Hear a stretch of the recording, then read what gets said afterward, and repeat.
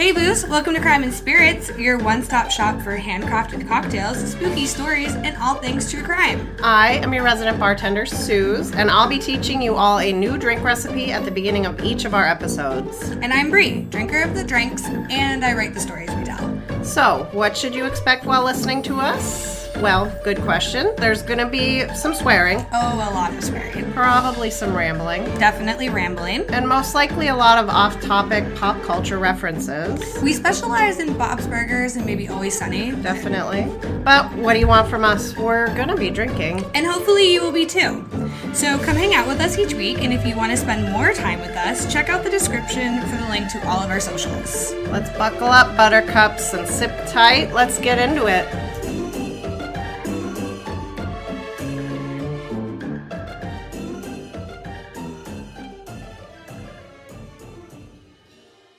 Everybody, welcome back to Crime and Spirits. We are your girls. I'm Bree. I'm Sue. And Mark is still with us. Hey, Mark. And tonight we're getting back into the Watts family murders. Part 2. Part 2. Just in case you missed part 1, and you're not really feeling like going back, which you should, but in case you're not. In 2018, Shanann Watts and her 2 daughters go missing while Chris Watts, husband and father, is at work. We should mention that Shanann is pregnant at this time also. Police get called and an investigation begins. Chris makes a public plea for the lives of his family via a televised interview.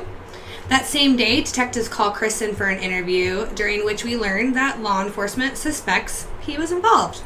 Shocker. We left off with Chris agreeing to a polygraph. So now you're all caught up. Suze, we're doing the same cocktail, right? We are, yeah. I figured why complicate things. We're doing a Colorado Bulldog, which, as we found out, was mildly delicious. Yeah. If not weird in the ingredient department. I like it. I will repost the whole recipe, but it's basically a White Russian. We used vanilla vodka, a Kahlua-style liqueur. We used cream, like you put in your coffee, just the plain stuff. The weird twist here is that you top it with Coca-Cola, like the soda. And it was really, really good, guys. It was like vanilla-y, but also maple-y. Yeah. I don't quite know how to explain it. Even Mark liked it. I drank it. He did. He liked it. For the record, Mark does not drink. He is usually the one wrangling Suze and I while we drink our faces off. This is accurate. Oopsie. I have like a slideshow on the of pictures for my desktop on my computer, and so many of them are just you and I running amok, and you can tell that Mark's just in the background somewhere trying to taking a picture of you guys being ridiculous. Yes. Or be like, stand here where I can see you both. Thank you very much. Yes. We may go out of town and get buck wild, and somebody has to watch us, and that's what Mark's here for. She's like, I think it's the cast over there. Let's go! And she's gone. Yep. You don't think I can move very fast based on how I look, but I can when I want there, to. When we're motivated, guys. One of my favorite pictures from the Boulay show is us. We did a selfie, and in the very, very back, it's blurry, but you can tell one of the performers was outside smoking, and Suze is literally pointing to the performer. It's one of my favorite pictures. Because I'm like, I think that's Sigourney Beaver. It was. I think it was all of them, actually. Yeah. Anywho, we digress. So, as per usual. What's up, Sig? Yeah, hey. Hey, girl. You did tell me you liked my shirt that I made specifically to meet you, so I mean, no big deal. Hair flip. She's obviously listening. We're obviously going to be best of friends. We can dream. We'll get on it, don't you worry. That's the real dream. So, the cool thing about this case is that there's so much video footage available for our consumption. And it all happened in real time, so yeah. It was instantaneously available, and it's still available now. Mm-hmm. And you get all these cool people, like Logan from Observe. Logan, we got your name, Logan. And the JCS YouTube channel, they did some really cool analysis, so I highly recommend you guys watch them. So we get to see Chris squirming firsthand, and it's really interesting from a behavioral perspective. So the next part of the story starts at 11 a.m. on August 15th, just 2 days after Shanann initially disappears. We meet Tammy. She is a badass. We love Tammy. We love Tammy. She is a polygrapher, and she's who administers the test to Chris. All polygraphs start with a pre-test phase. This is basically where the administrator goes over all the instructions that must be followed. They also establish the personal history of the examinee. So they basically just have like a little chat, and the polygrapher will often inquire about like the examinee's own version of the facts, what they say happened versus what police want investigated more. So just a quick little side note, so Chris shows up for this polygraphy test, which is going to be such a big deal. Like, it's going to be like... This is make or break in the case. Especially in his head, because the investigators did ramp it up to be as such. For He sure. shows up without his wedding ring on. 2 days. Fucking days. 2 days after his wife goes missing, and you're not wearing your ring anymore? Because We what the probably fuck? forgot to put it back on after he saw what's-her-face. Looking at you. We're basically saying what the fuck, Chris. And I don't think we're basically saying it. I We think are we just are. like, Exactly. what the fuck, Chris? You can fuck all the way off for this. So Tammy basically begins this whole thing by trying to make Chris feel a bit more comfortable. She says it's okay to be nervous, that she would think something was wrong with the person who wasn't nervous at all before something like this. The way she did this, again, a beautiful She's so- choreographed dance. She's so calm and Personable. forthcoming and personable. There's like hand gestures. She like touches his forearm, touches his shoulder. Like she's just honey, very it's reassuring. okay. Don't you worry. I'd be nervous too. She goes on to talk about how she's highly trained, highly experienced, and she has had all of the best schooling in this specific area. She's done a lot of these tests. Like, no big deal. We have the best technology, so don't you worry. It's going to be highly accurate, basically. Which is hilarious and also a technique. Like, this is something that, like, polygraphers will often do. Which we didn't, at least I did not realize it until same. we watched the breakdown of the video, and he was like, oh, this girl is just, she's working like it's an art form, and I was like, wait, what? And then the more I watched, I was like, wow, like her subtle way of reassuring him and also trapping him at the same time was just astonishing. I'm positive that at the beginning of that polygraph test, that Chris thought she was totally into him. Oh, yeah. That's He was your trying to word. figure out how he was going to go on a date with this chick. How am I going to get her number after Like, oh this? man, she's touching my shoulder. Like, oh, she's totally into me. Yeah, I don't know. yeah. Maybe I just view him as a giant douche like that. I mean, he it is tracks. a giant douche like It just that. seems like he's that kind of person who thinks any woman who looks at him is like in love with him. I could see that. Yeah, I could definitely see that. I would not be able to That would hide my suck. disdain, hence why I'm not a polygraph test administrator. When I I was... couldn't even imagine. Or a that. poker Just player. making people like, I'd be like, I don't believe you. I had a paralegal instructor tell us, like, my class a story the one time about how she had to, like, sit across from this guy who was accused of sexual assault, and it was so unbelievably obvious that he did it. Like, he wasn't even trying to, like, hide it at all, and, like, she worked for a defense attorney at the time, and she was like, that was my last case that I worked at that office. She's like, because you have to sit there, and you have to work to defend that person. Who's very clearly not in the right. I could never. I Yeah. could never.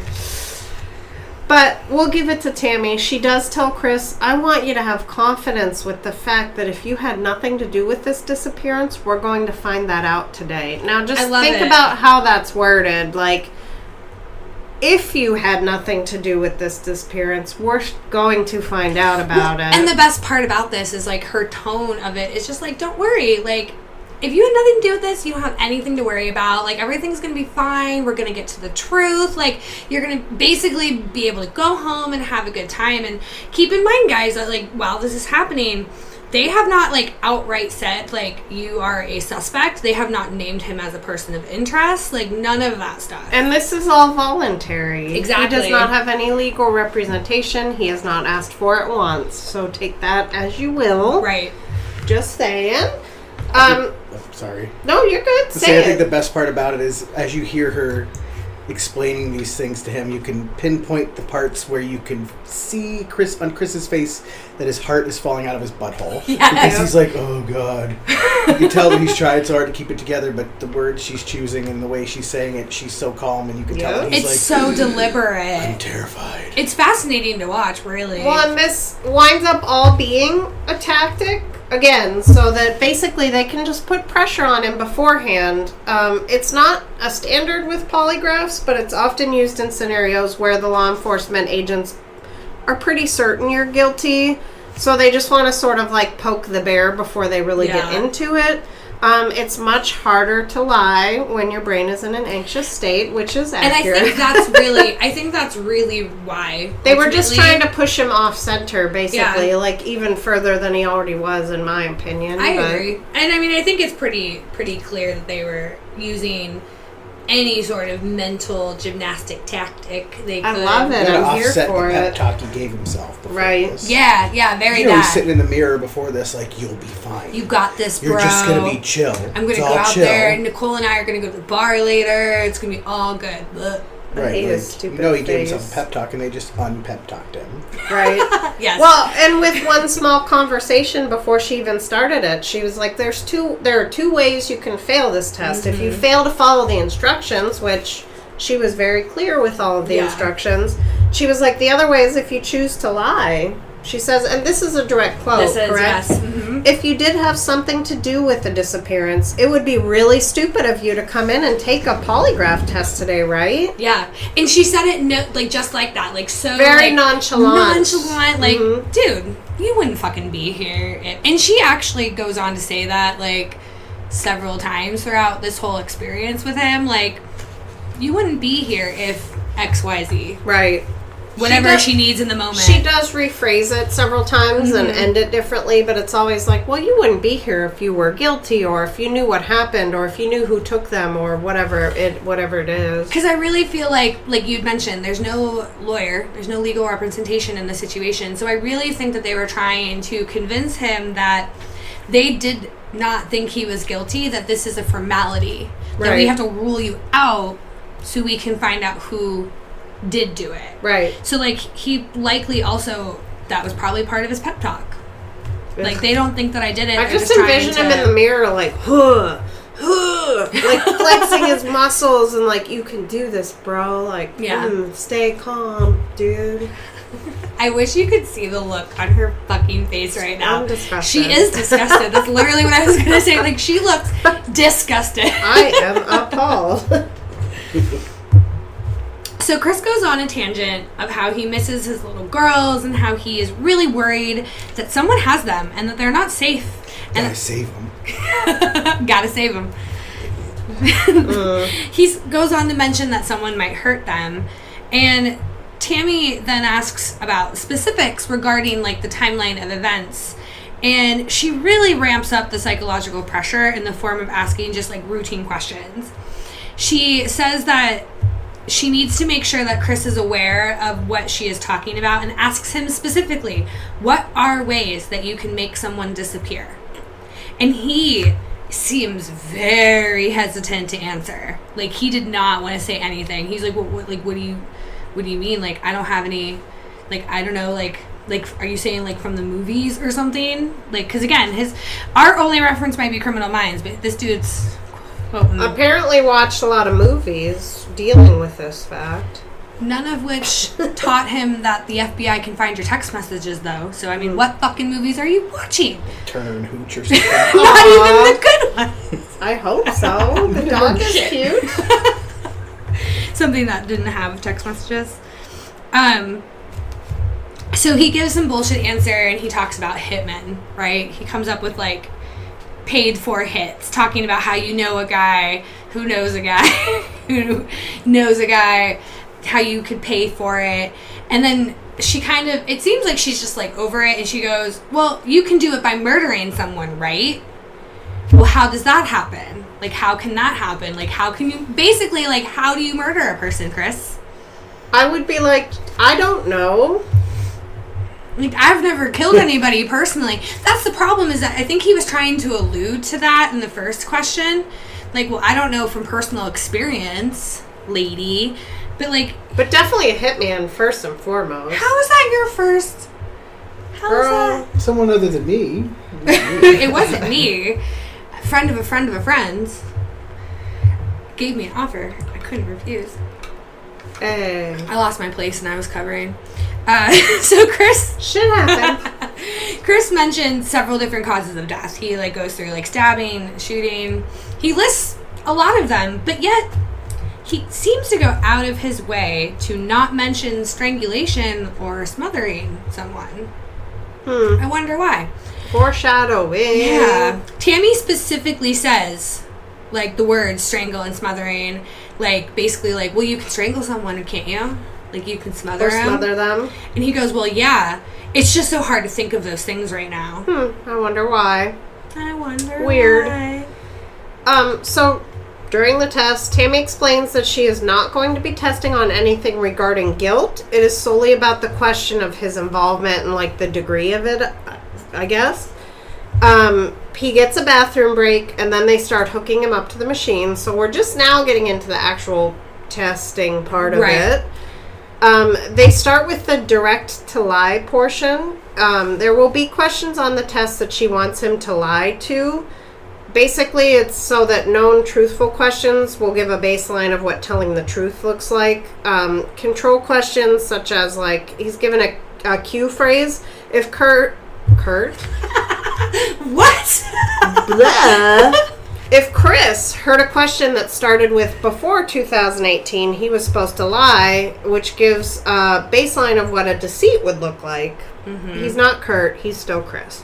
Yeah, because the known truth questions were like, is your name Chris? Are we in the state of Colorado? Right. The control questions... Do you work at blah-da-dur and yeah. do-da-do? The control questions were like, before 2018, have you ever lost your temper with someone you love? Right. And you were supposed to lie. Right. Obviously, the answer to that, a lie, would be no. Because, of like, course, you lose your never. temper. No, I would never lose my temper, exactly. ever. So they're just trying to basically find a baseline for lies versus the truth. Relevant questions must be answered truthfully. They're related specifically to the crime at hand. A guilty suspect would have a higher reaction to this kind of question versus the control questions for obvious reasons. So basically they'll know what deceit looks like when you're calm, and they'll know what deceit looks like when you're not. Anxious, yeah. So Tammy does the practice tests. Afterwards, she tells him he did a great job, and he's a terrible liar. Oh, and I love then this chick actually thanks him for it. Thank you. Thank you for being a terrible liar. You It's gonna basically make this... made my job so much easier. Yes. Mm-hmm. Yep. But she said it in a way. This is the thing But that... it was like a... Yeah! It's like silly you. This is why Tammy's amazing, because she literally made it sound like it was This totally happens like, all the time. Like, this it's is so great. normal. This is exactly what we want from you, and this is perfect, and let's go take the test. This girl, I said she needs an award just because of, like, the skillful way she handles this. It was impressive. If you watch it, like we said, we're going to link it. You should definitely watch it. But, there are some parts that I'm like, oh, no, why is she saying that? But I get it now that it's all in context. Right. So right before she starts the test, Tammy... This is my favorite one. Tammy actually tells Chris, quote, that the cool thing about this is that right now, only one of us knows the truth, and in about 5 minutes, there's going to be two of us. That's the coolest part, end quote. I love it. She's literally, like, basically being like, I'm going to catch you. Like, That's I'm going to Heart in know. the butthole moment I was talking Yes. Yep. 100%. Yep. And she's just playing it so, like, nonchalantly, like, oh my gosh, like, after, like, 5 minutes, bro, and it's going to be... Because she's got short hair, she's in a little blazer, she's, like, leaning in to cute chat little, with him, sweater. like, flipping her hair. I'm like, you go, girl. Like, where'd she get work that it. sweater? I wanna know. That too. So, the test begins. And I have the relevant questions that Chris was asked and what his answers were. So, as we said, they had other forms of question, and I did have them sprinkled in here, but it was just kind of wordy and a lot. And these are what's relevant. So, The first one, regarding Shannon's disappearance. Also, this is the order in which they were asked during the test, with the other one sprinkled in. Regarding Shanann's disappearance, do you intend to answer all the questions truthfully? He said yes. Did you physically cause Shannann's disappearance? He said no. Are you lying about the last time you saw Shanann? He said no. And then this is the very last question of the test. And she asks him, do you know where Shanann is now? And he says no. And she just stares at him for a minute. Telling you, this girl's a freaking magician. Just for a second. And it almost felt like she was emanating, like, disappointment. Like... Or, like, uncertainty, maybe, to put him on edge kind of thing. Or make him feel some type sure of about way. That, bro? Right. Make him feel uncertain about himself. So, after that, she ends the test. She unhooks him from the machine and takes all of her equipment out of the room. While he is waiting, because she told him, I'll be right back. While he's waiting, this motherfucker pulls out his phone and watches a video of his final interaction with his kids. Doesn't that make you want to barf? Because I want to barf. It made me want to punch my computer screen. Like, tables. Like, ah. I have a laptop. It's easy to just pick it up and throw it on the ground. Luckily, I have more restraint than that. But, like, ooh, girl, it got real close for a minute. This is where I think the whole sociopathy thing is very valid. Because, like, what other fucking explanation is there other than you are just so...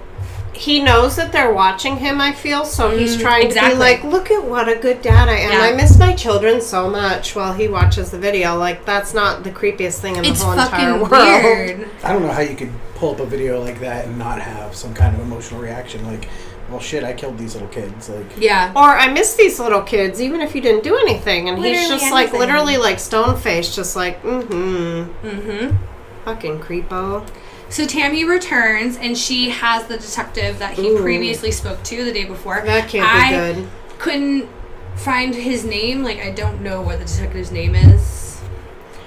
You guys, the script is fucking so long, and I was, like, cross-eyed by the time I got done writing it. I forgot to look up the detective's name. So sorry. He's the detective. Right. Mark, I think, is going to get the Googling. So the two of them come into the room, and this is so they can go over the results of the polygraph. And I know this is fucking crazy, guys, but I am stunned. He didn't pass by that news, Bree. Oh my God, failed it. She goes on to tell Chris that it was obvious that he was not being honest with law enforcement, and that the polygraph showed clear deceit. She promised him to tell the truth, but instead, Chris just promises that he didn't lie. Empty promises, you son of a bitch. Mr. Detective basically told Chris to just stop. Like, stop talking. Yeah, just no. Just breathe. Just breathe. Tammy makes an attempt to convince Chris that it's clear he needs to get something off of his chest. And that once he does, he will feel so much better. Yeah, she was really going in on the whole, like, they basically were like, you're a good person. And you want to tell us the truth. We know you have something to tell us. Like, not goading him, but sort of encouraging him to just be honest. Like, we know something's up, dude. Like, we know something is up. You just need to, like... Tell us what it is. Chris basically just continues to try and convince them, like, I'm not lying. I would never do this. You're da burr da burr ba burr. Tammy is like, no. Nope, it's not even a question. I know you were being deceitful. It's the only issue... in that moment was figuring out what happened to the girls and Shanann and where everybody was at. It didn't matter if you were lying or not. We just want to know what happened. Yeah. So in this moment, I don't know if you know this, since Chris has not asked for any legal representation, this is technically just an interview. He could get up and leave. Yeah. He's just still walk out. Not named a suspect or person of interest at all. Polygraphs are not admissible in court, and they're by no means definitive proof of anything, but Tammy is using something called the futility technique. Basically, it's just trying to make Chris feel like there is now no way for him to talk himself out of this. Like, I'm backed into this corner. I have nothing else to gain. There's no way out. Right. Like, I'm not going to leave this room. I'm not going to be able to leave this room without telling them. Right, without telling the truth. But they never said those words explicitly. They definitely made it seem, though. At this point, the investigators are starting to switch up how they ask their questions. they're starting to shut down any kind of rebuttal that Chris attempts to make. So it's bad cop, bad cop. Pretty much. They're no just more like good cops. Like, we're aware that shit happened, bro. Chris says that he, quote, wants them to come back home. And Tammy, badass bitch Tammy, looks at him and goes, but you know they're not coming back home. You know they're not. And at this point, Mr. Detective jumps in and basically he just tells Chris, like, look, we know a lot more than you might think that we do. So where are they?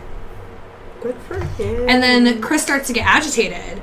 And they don't want that because when they get agitated, they tend to shut down. They're not going to be, like, ripe for coaxing information out of anymore.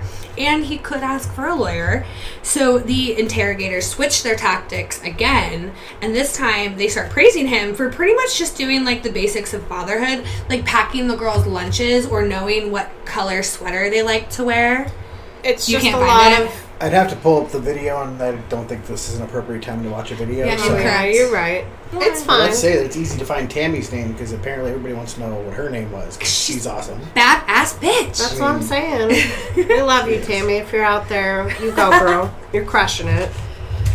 So then, at this point, Chris basically just blurts out, I cheated on her. To which the detectives are like, yeah, no shit. Like, he's like, I know this.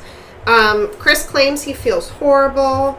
He admits to denying it when Shanann confronts him about it, which she, from what I had read, did multiple times because she could feel something was off in their relationship. And then we know that there was evidence, irrefutable evidence of it later, that she confronted him again before. During that emotional conversation, she confronted him again about having a mistress. Right. So Chris actually tries to say, like, this is the big, like, guilty feeling that I'm holding back. This is it. This is the guilt that the polygraph picked up, basically. Yeah. Like, this is why I felt anxious. Despite no one ever asking him about being, Right. like, cheating on Shanann. So this just comes out of nowhere, just like these kids and Tammy smothering and all the other things that he's very clearly lying about. Tammy literally says to him, that's not how this works. So, like, just because you are holding a secret in, like, that's not how he has watched the worst selection of movies in preparation for this. Ugh.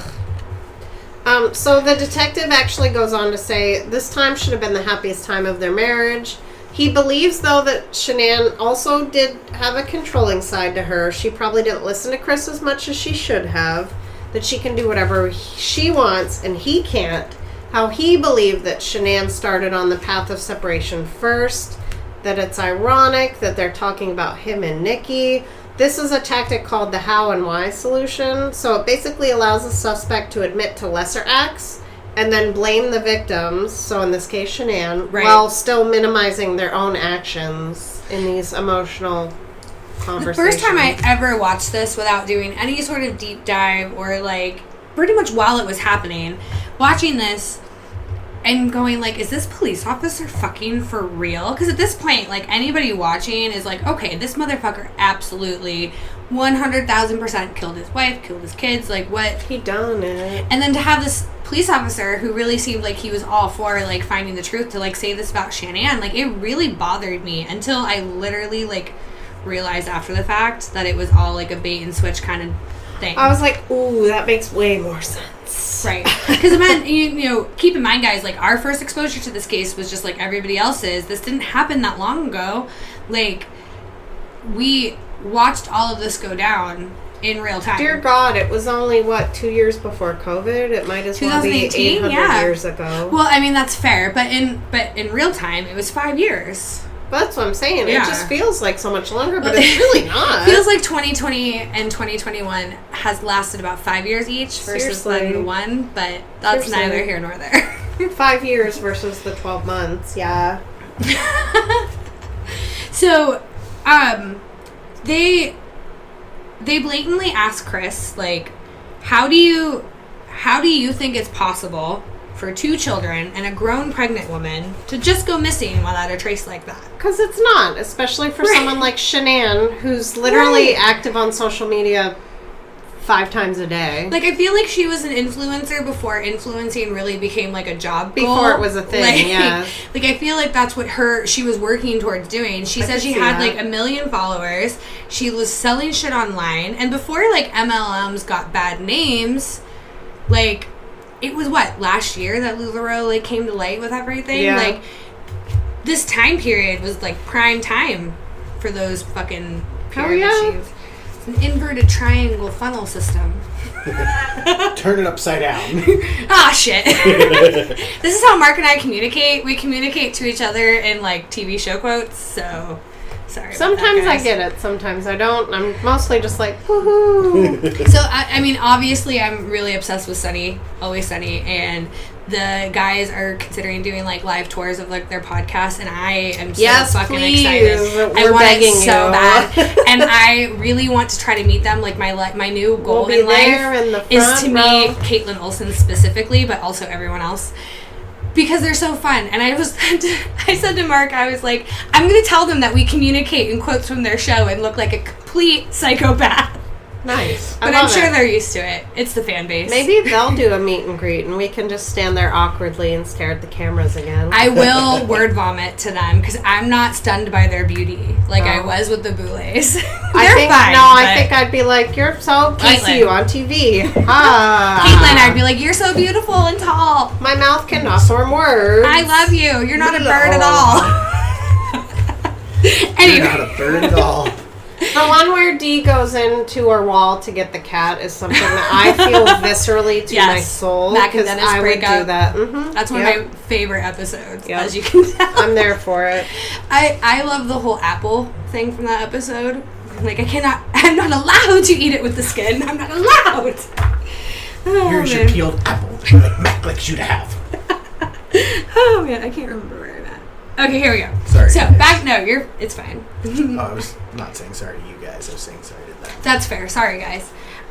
So, Tammy mentions that she is confused by the fact that Chris has talked about this big emotional conversation with his wife and that he was crying his eyes out and all these tears and all these things, but yet he hasn't shed a single tear in the 2 days that he's been at the police station. Strange. There hasn't been any kind of panic that his baby girls are gone. And she goes on to say, like, I have a child, and if that child was missing, like, I would be filled with panic, but you're just sitting here hanging out, basically. Like, what's up with that? And then he immediately sniffles. Like, it's the fakest, like, sniffle in all the world. And he says that they shouldn't read into that. Should they? Like, don't read into that. Like, literally just that. Okay, so, here's where things get weird. I mean, it's already weird, but, like, this is, like, a whole nother level of, like... It's the next, like, floor of weird. Yeah, we're taking the, I guess, elevator up. Tammy actually asked Chris, did Shanann do something to them? Referring to the girls. Did she hurt the girls? And he felt the need to hurt Shanann because of that. So this is actually a technique. It's called the Reed technique, not Spencer Reed. But we wish. If only. Right. The suspect is actually given an alternative scenario, one that seems to be more morally acceptable than what actually may have transpired. So they'll just usually grasp onto that, I feel, and be like, yep, let me cling to that instead of the truth. Well, and we watch it happen. Like, you can in real time. You can literally see He's like, oh, the thought processes happening in Chris's brain from this point forward. Yes. Like, you can literally see it. The investigators really focused on the kids and how the only way that they left that house was in Chris's own truck. At this point, the interrogators really sort of ramp up the pressure. They're utilizing literally all of the techniques within minutes. I don't know if it was to, like, confuse him or stun him. Well, they were like, trap him or what. We know that you're a good dad. We know that you're a good man. Like, blah, blah, blah, blah. Like, just going in with all this, like, reaffirming things, but then accusations at the same time. And I found the truck thing, like, super interesting because it kind of led to what Tammy was, for lack of a better term, suggesting what could have happened. Like, they basically were like, okay, like, we know for a fact, like, with the way everything went down, the only way those girls left that house was in your truck. So obviously you are aware of what happened in that house. Right. You know, Or and like where the girls are at. and I think that that's really like I thought that was really interesting, and it didn't really register until we were doing all of this. Right. But I was just like, wow, like what a way to like drop another nugget of information. Like the police they don't have shit. Like keep in mind, guys, like at this point they don't have anything. They don't have bodies. There's no forensics, scene, no fingerprints, blood, there's no hair. there's not anything. So they need Chris to tell them what happened. They have to. But they're dropping little nuggets of what they do know, as minimal as it is, and I think that it was just beautifully done. Like orchestrated. It was like a weird ballet or something. I was like, wow, the way they're working with each other and just like catching the vibes and the like unspoken things, like it was just Honestly, she wasn't kidding. She was very experienced. She was very good at her job. hell yeah, I'd be scared to see her, and I am innocent of almost everything. Like, don't come for me, Tammy. Don't do it. So, at this point, Chris asks to speak to his father. Not a lawyer. Nope, they asked to talk to his dad. Because, well, like, right before this, one of the things they said, like, well, your father flew across the country to be here and support you. Like, obviously, like, you know, something's going on. Your father believes in you. Like, that was just one of those, like, reassuring tactics. And so they agree to let his dad come in, but, like, they say, Chris, like, you have to promise us to tell him the truth, though. Like, if we're going to bring him in, like, you have to tell him what's up. So Chris tells his dad that he failed the polygraph. He literally said, I failed it. Like, just he like was that. like, I failed like, it. it was like a test or something. Like, I mean, it was, but, like, I don't know. It was just weird. It's just one of those things. It was not an algebra test. It was like, This did is you not hurt your wife and children test? right. Dear God. The dad goes, was it like too many emotions? Like, what happened? Like, of course, like, his father is assuming the best. And his dad, it was sort of like they were sitting like in an L shape, almost like knee to knee, and his dad was just kind of rubbing his back, and he was like, so tell me. Yeah. Did he you literally, do anything? He asks Chris, like, if there was anything else he needed to tell him, and he outright asked him, like, did you do anything? Right. So, back to the emotional conversation. This fucking thing. Chris goes back to it basically with his dad, and it's regarding the separation. Afterwards, after the conversation, he went downstairs to, like, cool off, decompress, whatever it is he said he wanted to do. And Chris actually says, and it picks up on the interrogation room the live camera, mic. quote, I don't want to protect her. I don't know what else to say, end quote. So Chris's father is like, well, what do you mean? What happened? Like, there's so many pauses. This is kind of like, this is a really good moment where you can see Chris's, like, thought processes, like, what am I going to do next? Because he's coming up with a story, and his dad is like, I don't know how to process any of this, so, like, tell me, like, what happened? Very much that. And Chris replies with, quote, she hurt them, and then I killed her, end quote. So Chris basically claims that he heard a commotion upstairs, but didn't think anything of it. When he goes back up the stairs, he sees Shanann on top of Cece, and he says that she smothered both the girls and that he, quote, freaked out and did the same thing to her, end quote. At this point, the detectives, like, gang bust in the room, and they're like, yep, it'll be fine, like, thank you for telling the truth, like, blah, blah, blah. It should be noted that Ron, I think his name is Ronnie, the dad, is like, hey, do we need a lawyer? He literally was like, well, we're going to have to talk to a lawyer and see what we can do. Because, like, obviously, with this half-truth, like, Chris is culpable of something. He's not, at this point, It's not self-defense because she wasn't trying to smother you. So it's like there's something happening. There's a gray area here, but that Chris is still going to need legal advice. But because it's the father asking about the lawyer, the detectives are like, let us redirect his attention. And they're like, hey, we need you to do this, that, and the third. Tammy asks Chris to tell them what he just told his dad. And he complies. He goes through the whole story.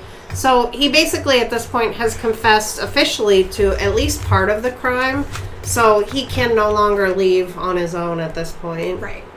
Because now they have probable cause to be like, bitch, you in jail. Yeah, 100%. they have pretty much what they need at this point.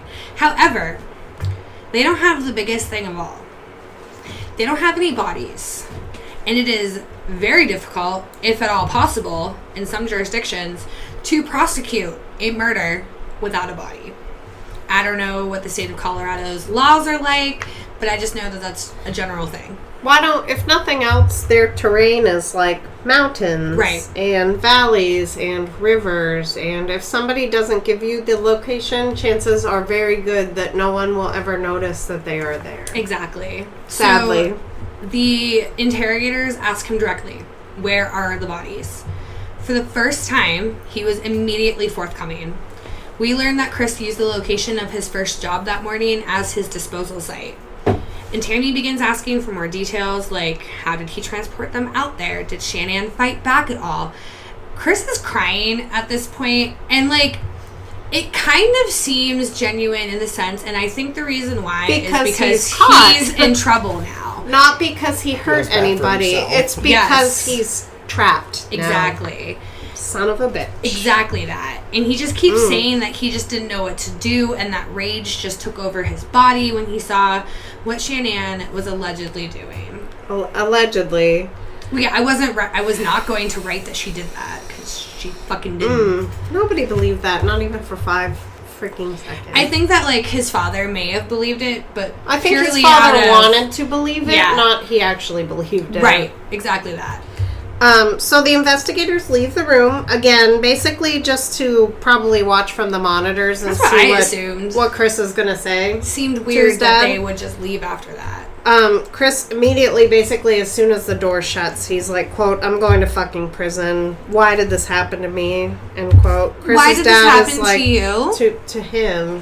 Why did this happen to Shanann? And your fucking innocent children, you son And of your a 2 bitch. soon-to-be 3 children.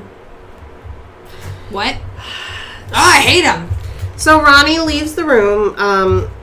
He leaves Chris with the investigators. So Tammy basically shows him a satellite picture of his work site taken earlier that day. And it looks like something from like Google Earth from what Yeah. I could see. It was just...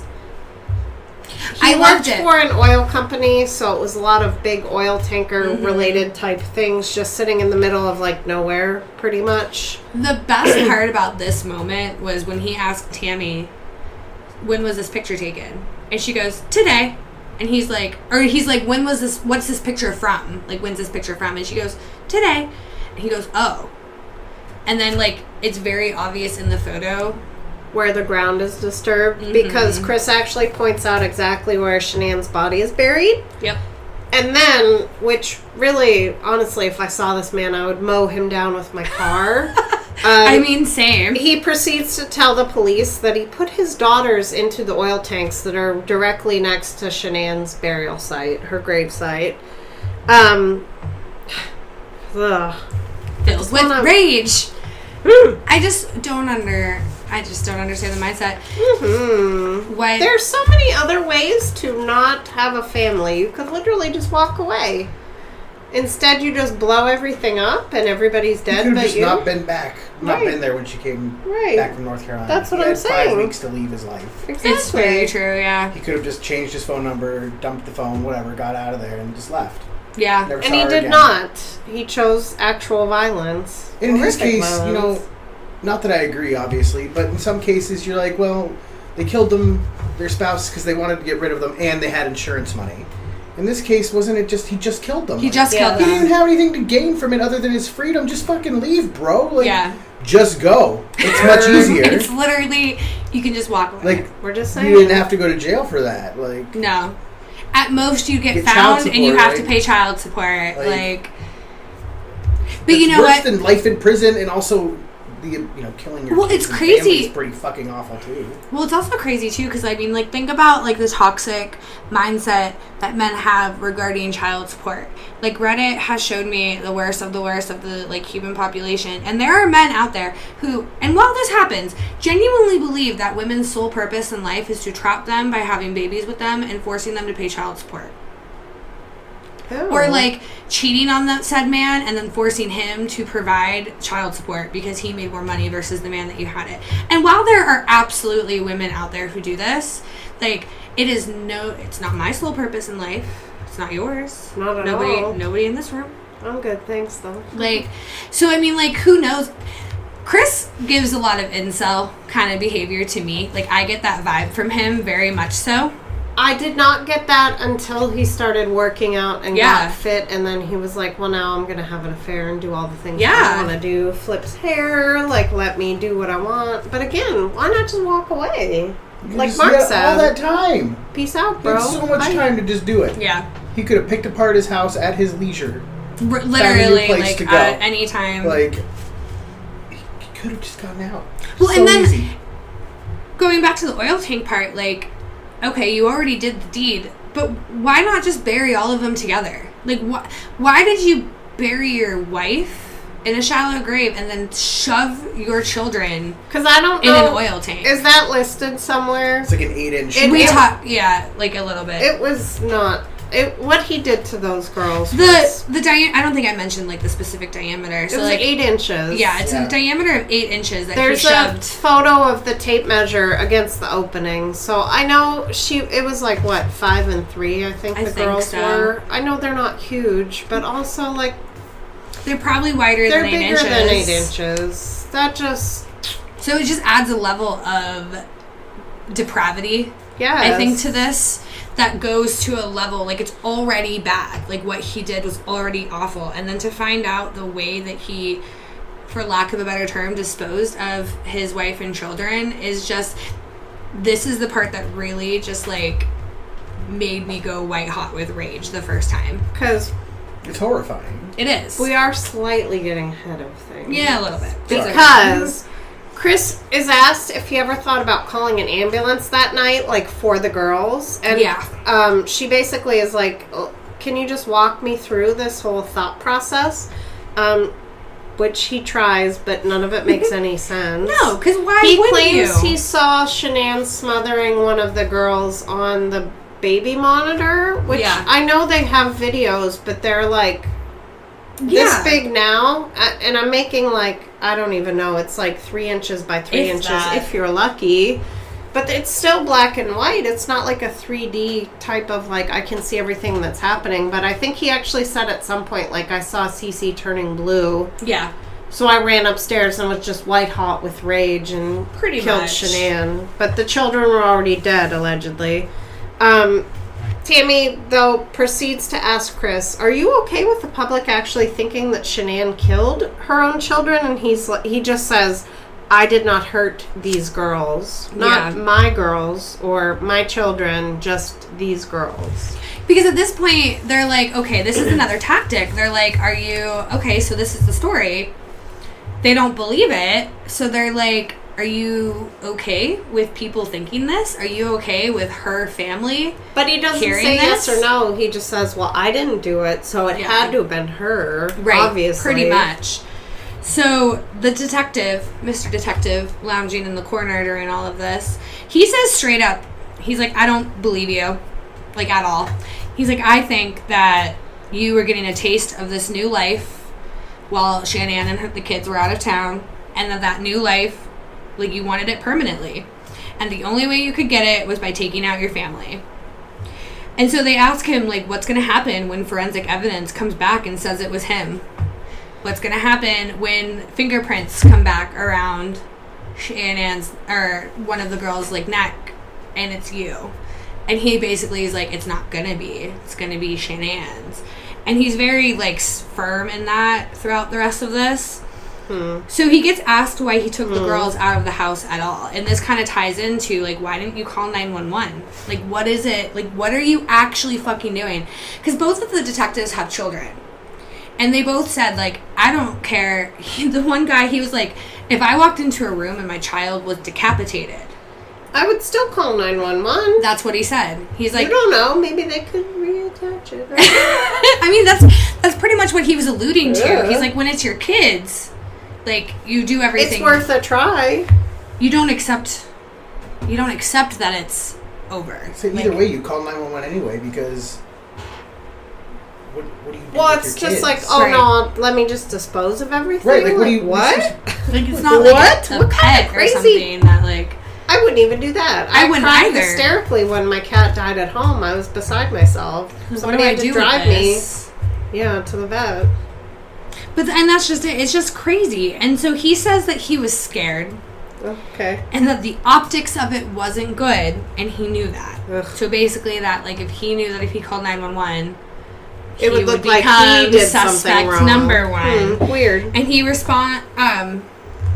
so the day before, the detective asked him something about like what happened to Shanann, or like just like they were talking about something, and Chris says that what happened to them was the most evil thing that could happen. Now remember, violence wasn't brought up literally at any point until this polygraph, like post-polygraph conversation. And he responds with that he felt that what Shanann did was evil, and then he felt evil for what he did to Shanann. Weird. So basically at this point, the interrogation is just, and we're done. The Right. detectives tell Chris they'll have more questions once they recover the bodies, since he gave them the exact locations of it. Knowing what they know now, Chris was arrested just 3 days after the disappearance was reported. So literally, that's like super fast turnaround. Normally, shit takes a while to progress. He buckled. Just a fun fact, luckily the job that Chris had with the oil company, they fired him the same day he was arrested. I love that. That's karma. Better late than never, I guess. The following day, August 16th, the authorities actually locate and recover the bodies of all 3 victims. August 21st, this is when Chris is formally charged with 3 counts of first-degree murder. 1 additional charge per child was added, and it was cited as, quote, death of a child who has not yet attained 12 years of age, and the defendant was in a position of trust, end quote, which, as your dad, that's I didn't a position know of trust. that was a thing, but I'm happy that it is, because I think that It when should you be. are a parent or a guardian or a school teacher or somebody that a child trusts and you hurt them like this, you should get extra punishment sure. because you're an extra special kind of. And I fucked know up. in a case like this, it's just extra numbers on paper, Right. but I don't it's give the a it's the fuck. principle It's of the it principle. though. You need to pay and you need to own up to what you did. And again, Chris is charged with 1 charge of unlawful termination of a pregnancy. It was a boy. Yeah. Shanann was pregnant with. He's also charged with 3 counts of tampering with a deceased human body. Again, lots of awful things happen. He's denied bail at his first court appearance, as he motherfucking should be. But at a later hearing, he receives a bail set at $5 million. It does not appear as if he was able to come up with the 15% required down payment, and he did remain in custody, thank fucking God. Didn't you say that was like a stupid? You wrote it down. It was in like your notes. $750,000 or Yeah. something like that. Or no, it was more than that. It was a butt ton of money. It was a butt ton of money, mhm. and I very well doubt him or his family. I mean, they weren't wealthy. Far Not from even it. remotely. Like, so within the next few months, the trial process Yeah, continues. $750,000. That is that's Ain't a no large- bail bondsman just like, okay, here you Not go. for that. That seems That fine. would be stupid. So the trial process continues. November 6th, Chris Watts pleads guilty. What? He was subsequently sentenced to 5 life sentences. 3 of them were to be served consecutively and 2 served concurrently, which basically just means that 1 life sentence after another for the first 3, while simultaneously serving the 2. Bitch, you ain't never getting out of prison other than in a Prison pine box. sentences are Okay, so bye. weird. Like, Again, it's just numbers on paper, but I think that it like Forever. yeah, you will be in jail until you die. they'll just You shall prop die you there. up in the corner and be like, We'll "And go bury about you your in day." jail. Well, he wasn't given the possibility of parole, nor should he have. Yeah. Added on top of that was an additional 48 years for the unlawful termination of Shannon's pregnancy, which, as you should, Yeah. and 36 more years for the charges of tampering with a deceased body. Not only 1, but 3. So it's like, what, 12 years per body? I think. His From what sentence- I did the math as. It definitely, I mean, good. Yeah. He Bye. should get more. I wish that he could serve more. His sentence was to begin immediately in Dodge Correctional Institution, but due to safety concerns... I.e., he was getting the piss beat out of him. Good. From what I read. We've said it before, and I'll say it again. There is a hierarchy in jails, and people who hurt children are at the fucking bottom. Oh, and if they have their code. It doesn't make sense to any of us, but no. But if whatever blows your ear back. violent murderers and violent sex offenders are offended at the crime you committed, that's really Like, bitch, saying something about done you. Fucked up, like you did the wrong thing. And Chris fell in this category, so he was not safe, and they transferred him to a maximum security facility in Wisconsin. That gives me some joy. At least he's not in the same state that his family lived and died in. You know, roast up in Wisconsin. He just needs to go away.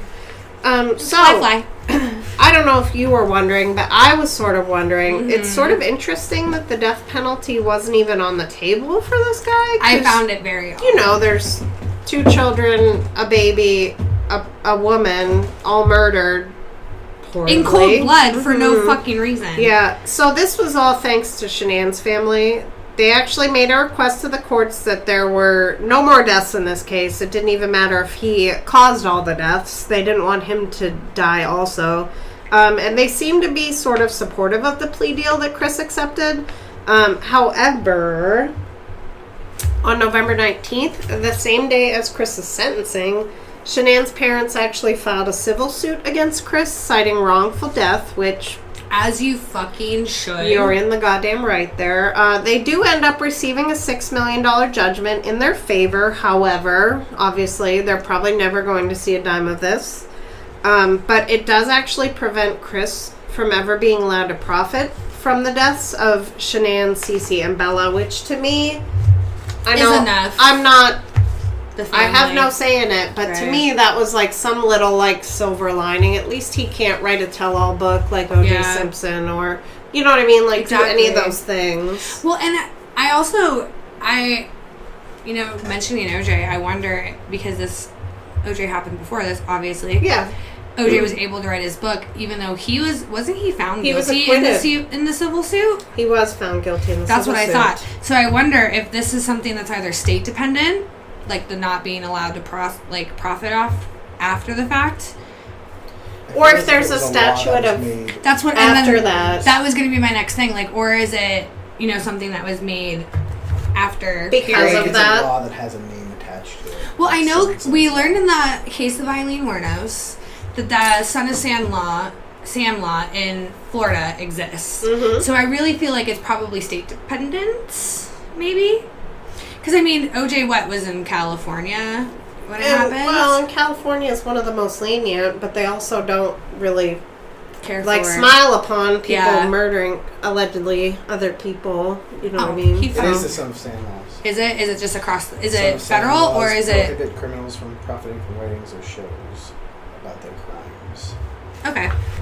So I just found it interesting that was. But I take it to heart that Shanann's family was like, we don't actually care about any sort of money. We just want to know that you're not going to tell your side of the story, quote unquote, or like any of that horse shit. I mean, if they're not, they probably knew going into it. His family's not made of money. They're not going to get anything out of it. But I think they just wanted more accountability. Oh, for sure. And to prevent any sort of anything from this. So there's that. Mm-hmm. How the fuck did we get here, you guys? Yeah, girl. Right? Like, this is like crazy shit. Like, Chris Watts killed his wife. Well, and again, so we watched this in real time. It was what, 3 days? 3 or 4 over the course of everything. This is just crazy to me. Yeah. They don't normally solve murders and break murderers like that quickly. Well, and what was really while wild, we're all watching. What was really wild about it is that exactly that. We were all watching. So it was really like, it was very stunning to find out that this guy one day was pleading for the lives of his children, and then 2 days later he was being arrested on murder charges. Because, like, by all outward appearances, the Watts had the perfect life. So Literally perfect. what the fuck happened that made things go from rainbows and unicorns to murder and mayhem? Well, Nicole Kessinger happened. Nicole with the C, might I add. It's not Shanann's best friend, obviously. No, it's not. Fuck no. I don't think that she would touch him with a 10-foot pole. She didn't even want to be near him. So. She didn't like him before the murders, it appeared. I could imagine now. So, as we may or may not have alluded to, there's a lot more to this story, and it seems to go all the way back to 2012. So, when Shanann and Chris got married, his parents were not in attendance, Nope. which I was like, skirt. It seems Chris's mother, Cindy, felt some type of way towards Shanann. She didn't care for the, quote, way Shanann treated him, end quote, talking about Chris. And the two were never actually able to get along. Chris would later tell law enforcement that his mom never thought that Shanann was good enough for him. Cindy and his sister felt like she had taken Chris away from them, apparently, by moving to Colorado, which it seemed to me like it was a mutual decision, but I mean... who the fuck knows? Who knows? Because, I mean, it is quite possible that Cindy didn't care for Shanann because of the way things were in the beginning. And, like, I mean, it's possible. Shanann said that things were kind of shitty in the beginning. Right. So, I mean, it's definitely possible that Cindy was just not able to let it go. Right. And then they moved. Holding a grudge, and then you move across the country with the golden boy. Right. So, I mean, I could definitely see how that would all kind of fit into the narrative. So, according to an interview Cindy did with NBC, Shanann would say things like, "This isn't the kind of person I would date. He doesn't know how to do this," in front of Cindy, and she just didn't actually care for that at all. So, that to me sounds like a grudge thing. For sure. I mean, it's probably rooted in, I don't particularly care for the way that my son is being treated or talked to by this person. Yeah, but if he's being a tiny little pussy pants, that's partially your own fault. Also, too, I mean, let's keep in mind, guys, that Shanann was going through a lot medically. Like, oh, for sure. And she did, from all accounts, offer him multiple outs during that time. And Cindy probably didn't see that. Nonetheless, again, relationships have so many angles. It's all like, about the context and the nuance and what was going on in that moment versus what happened after the fact. And some people only get parts of the story, and that's just not... Well, and, like, sometimes, I mean, I'm very like this to a certain extent. Like, my first impression of you is hard to change. Overcome, yeah. That's how my brain is wired. I do try to change that, but it doesn't work very well. It ain't easy. So, I mean, there was tension. This is kind of like the first crack in the armor that we're seeing. One of the multiples. Another interesting note is that the family filed for bankruptcy in 2015, just 2 years after purchasing their Colorado home. The family was absolutely buried in debt. And I had no idea until after the fact that this was the case. When I started researching, I was like, the fuck? Suddenly that bare-ass home that had, like, the bare minimum. It was beautiful. It was nice. But it had, like, the bare minimum as far as, like, curtains and, you know, things furniture and toys and... It looked like what our apartment looked like, babe, for the first, like, 5 years of us living here. Empty room it just looked like... But like, they still managed to drive a giant truck and a Lexus. So exactly. Take that with a grain of salt, yes. Exactly. All things considering, they made good money. They had a combined income of $90,000, but they had a $3,000 a month mortgage payment. That is over 3 times my rent. I was like, 3,000. Can you believe that? Ew, gross. That's hideous. They had a $600 monthly car payment. In addition to student loan payments, they had medical and credit card bills. Not to mention the fact that they had 2 young children to care for and one on the way. I was going to say all those extra appointments, too. Kids are not cheap.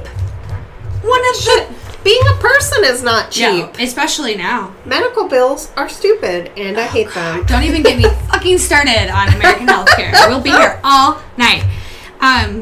If you don't include the mortgage, the Watts owed about $70,000 to various accounts. It was a lot. There was a lot of stuff they owed to. And at this time, they had less than $1,000 in their bank accounts. So their financial situation, not good. And financial troubles puts one hell of a strain on even the strongest of relationships. And so it's not really surprising to learn that over the course of the next few years, Shanann and Chris started to have serious problems. There's a crack in the foundation at this point that could have been there from the very beginning. Right. And now, so this is, another thing. So let's go back to that cutesy bootsy video of "Oops, we did it again" of Shanann telling Chris that they're pregnant again for the third time. He was so stoked about it, right? Turns out they were likely trying for that baby just to save their marriage, which, guys, I just... Stop doing it. Just Never a stop good it, idea. people. It's not going to work. Ain't never gonna work. That's never going to work.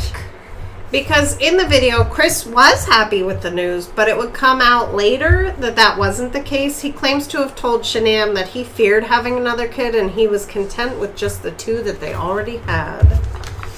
And you guys, while all this is happening, Oh my god. Chris begins a relationship with another woman, Nicole Kessinger.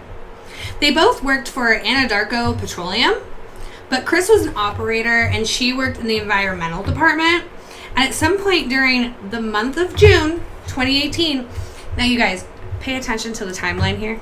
Because this is where everything is going to start really Making coming sense. together. In June of 2018, Chris makes his way over to her office and he just strikes up a conversation, and that is the day that he adds her contact information to his phone. And then it's just downhill from there. Because 1 month after their first meeting, they met outside for the work. They met outside of work For the first time. Words are hard, guys. You'll have that. So they meet, I'm going to assume in the beginning of the month of June for the first time. Yeah. June 27th, Shanann, Bella, and Cece head to North Carolina for that 5 to 6 week vacation that they're going to take since Shanann works from home. It's not an issue. Chris, however, It's the cannot dream. join because, work. I'm saying that with quotes because work is not work. I mean, he was working something. He was, I bet It he wasn't was. an oil rig. Ugh. Fucking gross. Ugh. Gross butthead.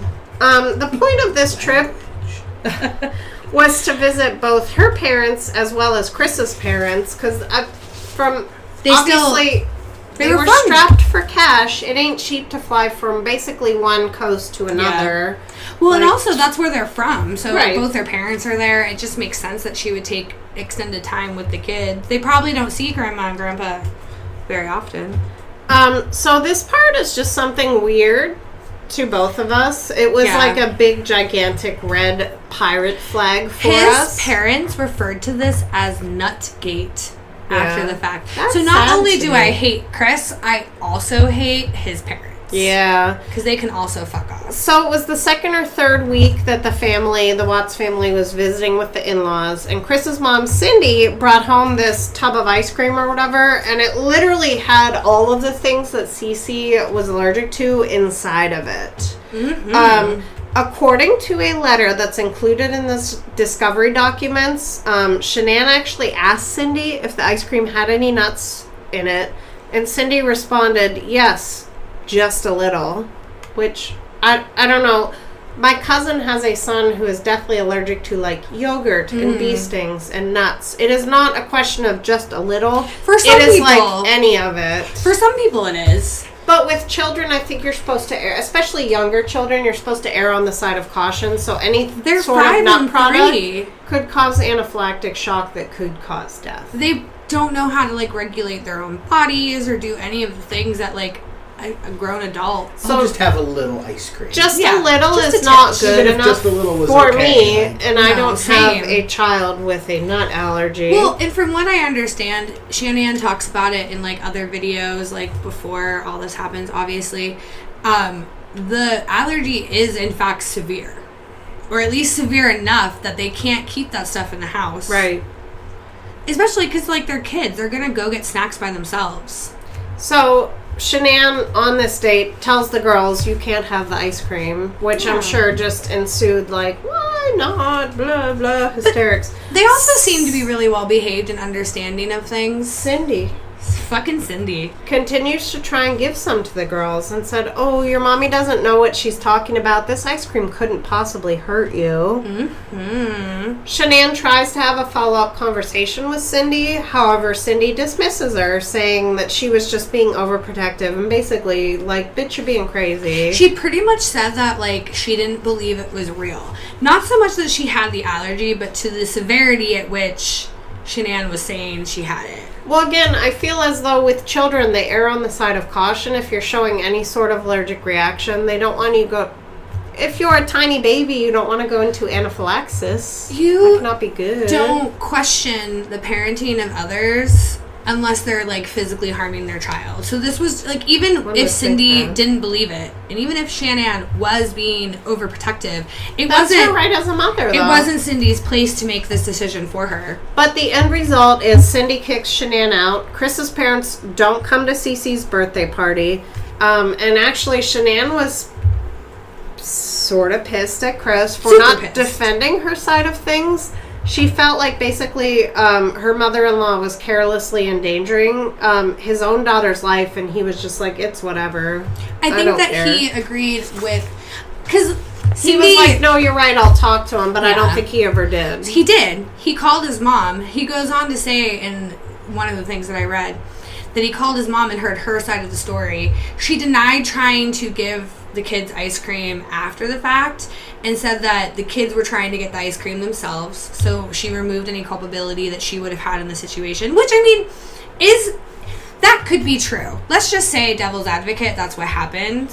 Would you let a 3-year-old get their own ice cream? Even if they walked out of the room and then the 3-year-old did it behind their back, as a grandmother, I'd be like, why the fuck is that in the house? Right. If you know it could potentially be dangerous. It's just negligence. Because you're... So, the affair. This is the nitty-gritty we were talking about. I wanted to save it towards, like, the end because it's gross and it's awful, and this is the part where we get to hate him a lot, and so I'm ready for it. I feel as though it will have you asking even more questions. It will. Which you didn't think was possible. So the physical affair begins in July of 2018. Remember that Shanann left June 28th. Chris starts seeing Nicole about 4 to 5 times a week. Chris was lying to Nicole about the status of his marriage. When they first met, he and Shanann were almost divorced, according to Nicole. And then he later told Nicole that their divorce was finalized. None of that was true. He did not bring up separation, divorce, selling the house until the morning she was killed. The reality was that Shanann and Chris were still very much married. Shanann was beginning to see behavioral changes. And this is when we kind of start seeing her, like, communications with her friends transition to, I'm so distraught.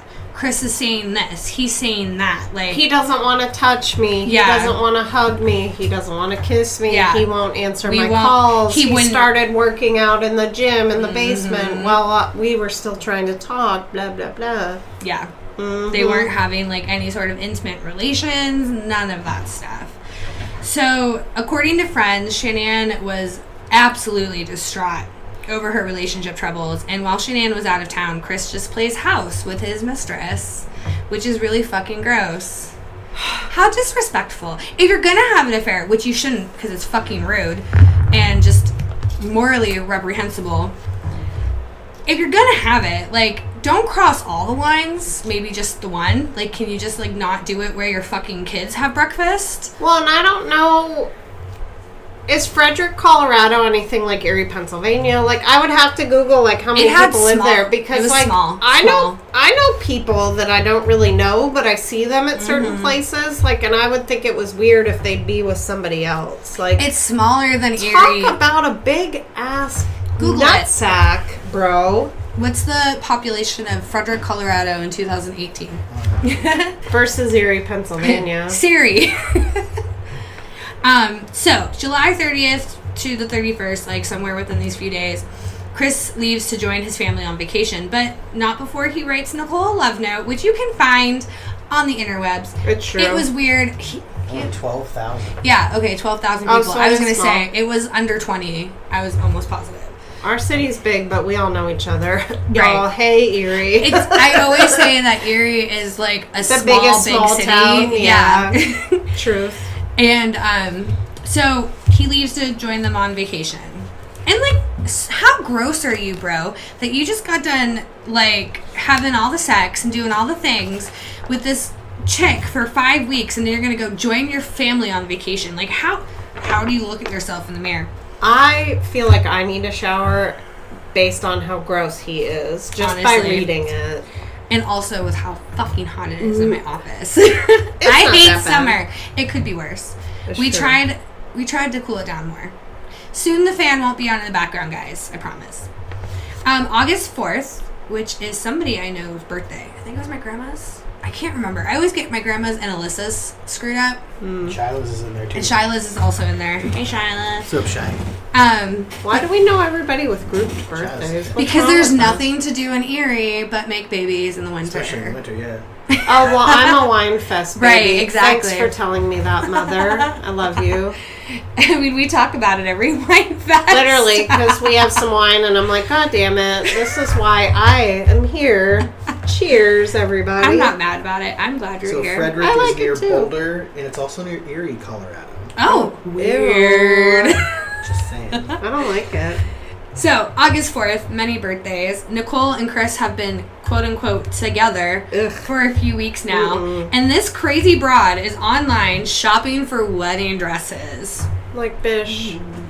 Well, he's divorced. They're going to be together forever, Suze. Right. August 8th, which is my dad's birthday, Chris tells Shanann that he thinks they are no longer compatible. She shares this information with a friend via text. So we know for a fact that on August 8th, he told her to her face. Before she was murdered. Correct. This was what, So it 5 was not days? an emotional conversation they had right before her death that Right. caused her to snap out. Which, I mean, there could be truth to the fact that he said we're not compatible anymore, and then the few days later, he actually says the words, I want a separation. That is possible, but nonetheless, this is the framework I feel like being laid down. He Absolutely. is telling her, if you looked at me and said that, I would be absolutely fucking distraught. And I would also immediately be suspicious. Don't be suspicious. I would be suspicious.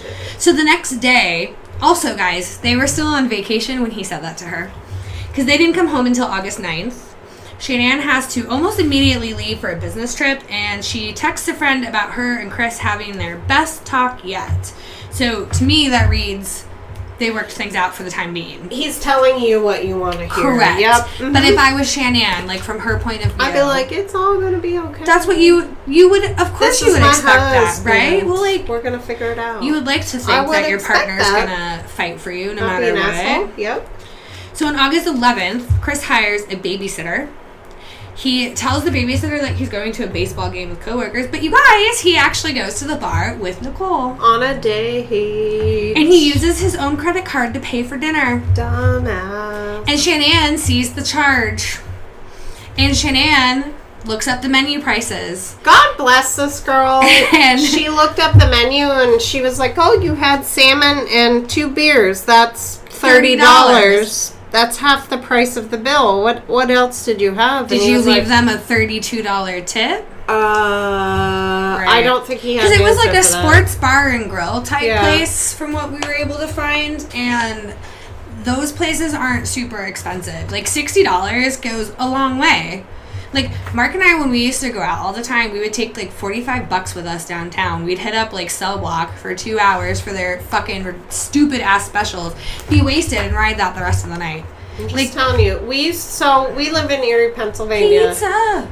Quarter drafts. Yes. Quarter drafts at The Plymouth. and then love we would get quarter dollar drafts. slices of pizza at the Cell Block. After we went to Buck Night at the baseball field, Yes. where we paid $1 for a ticket, $1 for beers, hot dogs, and popcorn. Y'all, this city was just meant to be drunk. I'm hungry. Right. After. Don't lose focus. Don't lose focus. Anyways, August 13th, Shanann returns home. Also, I think it should be noted that she does, obviously confront Chris hardcore during this conversation, and she straight up asks him if he's cheating on her, and she said no. He said no.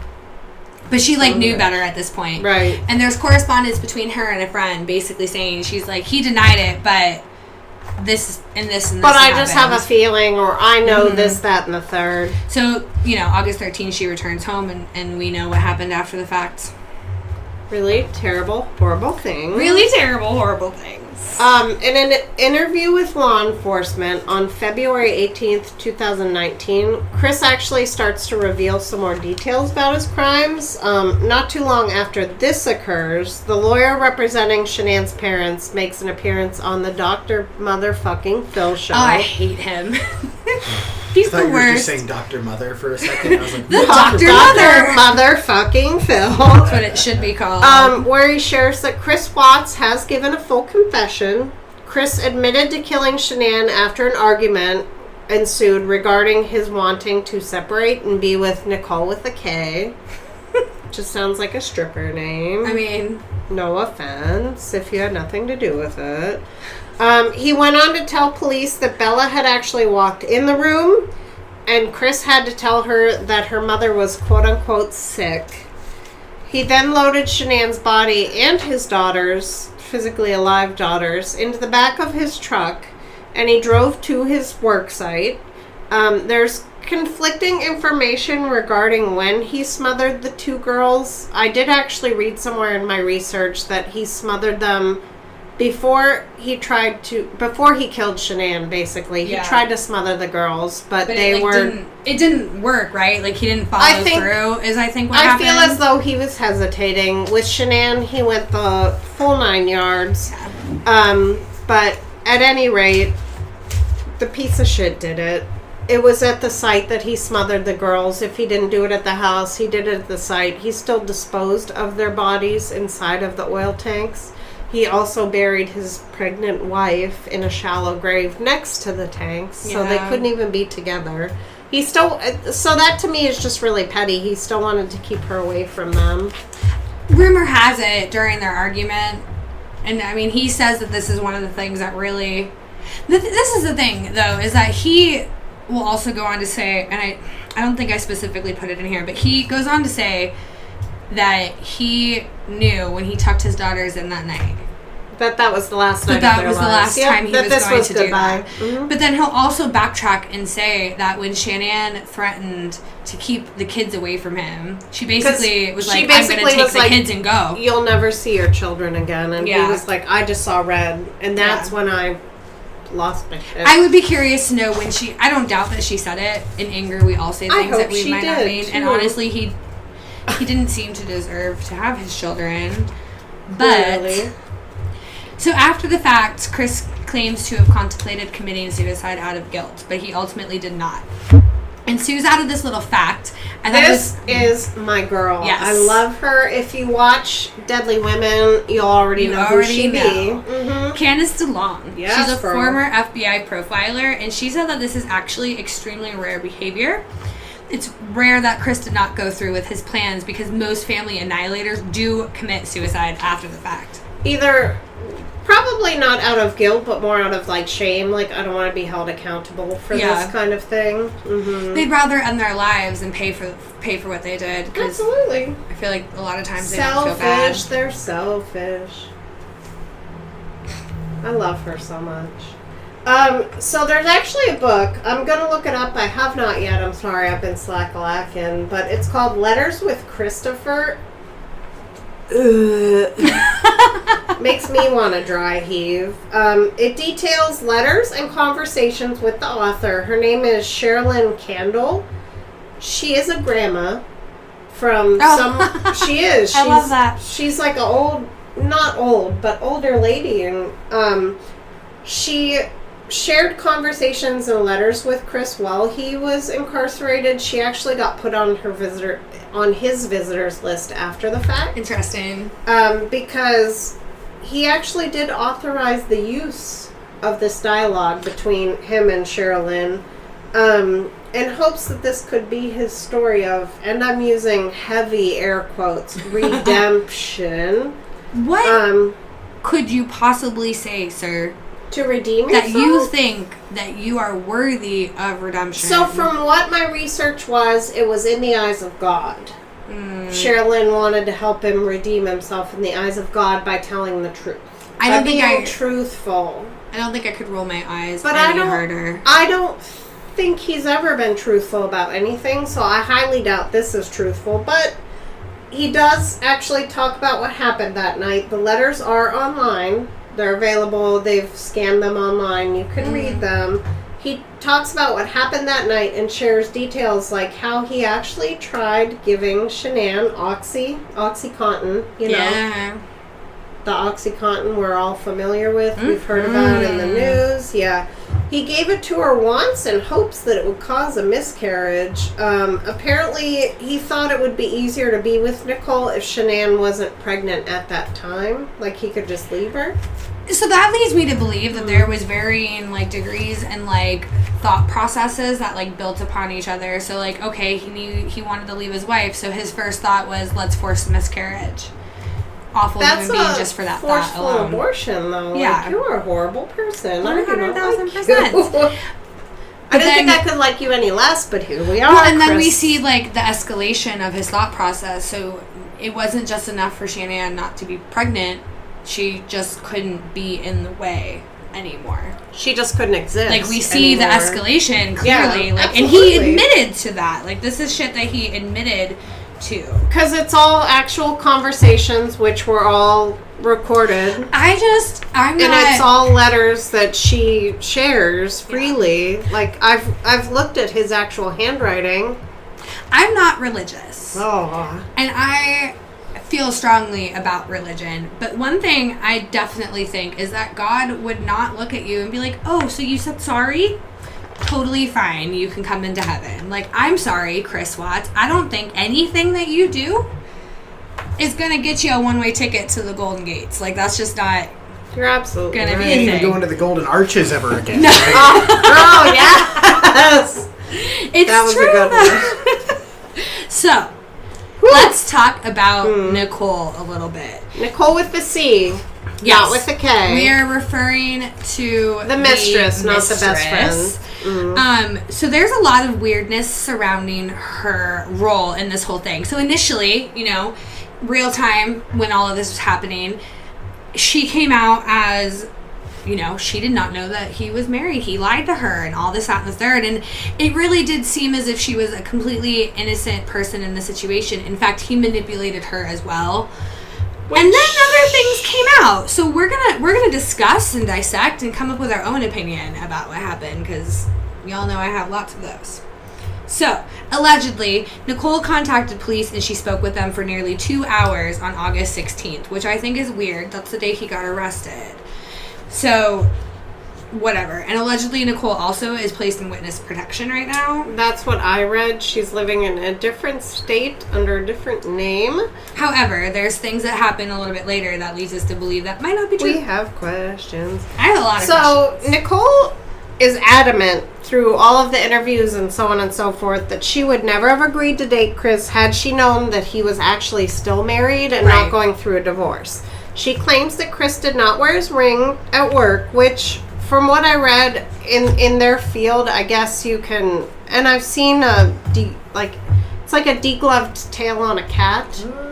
If your ring gets stuck and pulls all the skin off, it basically makes your finger bone nude.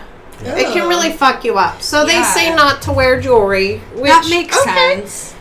My sister and brother-in-law wear, like, silicone wedding rings, which I know you can purchase literally on Amazon. Certainly 5 years ago also. Nicole claims she only discovered the truth about the marriage and pregnancy on the news. Yeah. With the whole big, like, mushroom cloud of, like, I want my wife back. My wife is missing. And my wife. My wife. I'm not making fun. It's Bob's I mean, we're Burgers. making fun of him because he's a piece of shit. We're not making fun So, of him. after the murders, the authorities actually searched Nicole's phone. JK LOL. Laughing my booty off. They found searches for not only porn, which whatever blows your hair back, but they also found searches for Shanann Watts, quote, can cops trace text messages, end quote. Amber Fry, end quote, do people hate Amber Fry, end quote. Now, folks... Didn't she also search how much Amber Fry got for her book deal? Mm-hmm. How much is Amber Fry worth? If you... was one of her searches. Why would you need to know if people hate Amber Fry if you didn't do anything? Do you have a guilty conscience? Amber Fry didn't do anything. She did not. Amber Fry was the mistress. Amber Fry was actually innocent, though. Yeah, right. True. I don't know. It just seems weird. Just wait, because we'll get into some more details with all right, this. that's fair, and I'll give you that. But the how much is she worth thing is what really... It's like, well, what can I get out of this? Because I read that, and I was like, wait, what? And I had to, like, scroll back up, and I was like... Well, yeah, I mean, I guess you have a fair point, because if she was innocent in the situation, and, like, Amber Fry was as well, like, why, I guess she would want to see what, like, the public, like how they But why would you be doing those searches before you went to the police? And also, why did you lie to the police about when you found out he was married? Because you've been to his house. Right. Well, it said it was uncomfortable because of stuff. And that's just it. Like, that's the thing. We're gonna see that that Nicole Kessinger also has a habit of not being honest with law enforcement. So she told police that she thought the affair was not the catalyst for the murders, but may have accelerated the process. So she basically said that her boyfriend was capable of murder this entire time. And that she was not the reason why he snapped. She wasn't the initial reason, allegedly, in her mind. While I believe that they had issues and they may not have stayed married, I don't think he would have murdered his wife and children in cold blood if he did not have somebody who was a good piece of ass. Like, I'm sorry. And I don't even like talking about ladies like that, but still. She said piece of ass. I feel some type of way. Well, this makes me mad. It makes me angry, and I don't understand, and I don't think that she was innocent in this. I don't like cheaters, and I don't like if you know that the other person is in a relationship, then you're doing bad as well. It's not okay. It's just not acceptable. And she was in this. She tried to play it off like she wasn't, but she knew. She absolutely fucking knew. There are also theories that Nicole was more involved in the murders themselves. Girl, search it on TikTok. This girl was like, hair flip, I got some tea for you. And I was like riveted. Tell me more. Thing. Tell me the tea. Please. We'll make sure that we list the name of the account that we got this information from. There are theories that Chris was trying to protect Nicole, and that is why he gave up so quickly after the polygraph. Like, because he did. It didn't take a lot to break him. It was a matter of like 4 hours that he was. It wasn't a matter of if, it was when it was going to happen type status. But it didn't take long at all. Like, he did not. It really didn't feel like he tried. And if he did try, then he wasn't trying very hard. So this, I feel like, could have some validity to it. It could not. Computer records also show that Nicole was frequently checking Shanann's Facebook. So you knew that they were fucking married. Because Shanann put shit about her life on Facebook all day, every day. Well, and if you're a creeper, like some people I know, you can just scroll back and read shit from 5 years ago or 6 weeks ago, or she would have seen the pregnancy announcement. She would have seen the happy photos. Like, she would have seen the things. There's a video of Bella singing a song about how much she loves her dad, like 2 days before all of this goes down.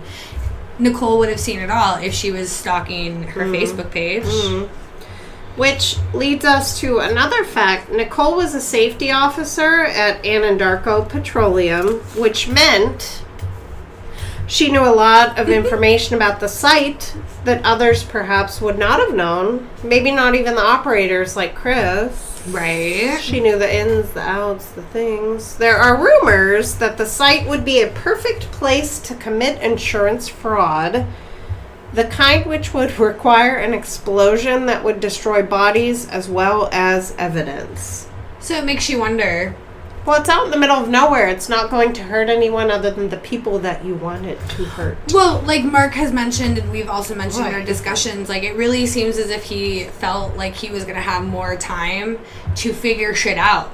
So He this... didn't count on Nicole with the K being Yeah. like, she missed an appointment. Like, what the hell is Right. happening? Let me panic. 'cause Which also really makes samesies. me wonder how much he was actually paying attention He to was his not. wife. He was too busy with his other life. Right, exactly. Because if you don't know that your wife's best friend is gonna like pull the fucking trigger immediately, like if I don't answer to Mark's Jen's- already like, yeah, no, Seriously, I could never like, do if, that. If Jen calls you twice and you don't answer, she will call me and be like, "Where's Bree?"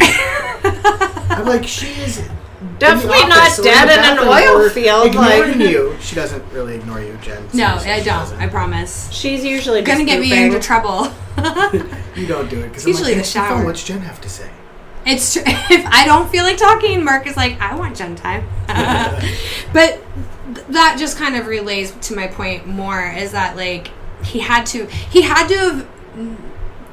have planned on having more time than he did, and this Which really means fits he into planned that. out the murder and then the aftermath. Correct. In my opinion. Well, and then if this has any validity to it, this whole, you because as blow a up safety the place.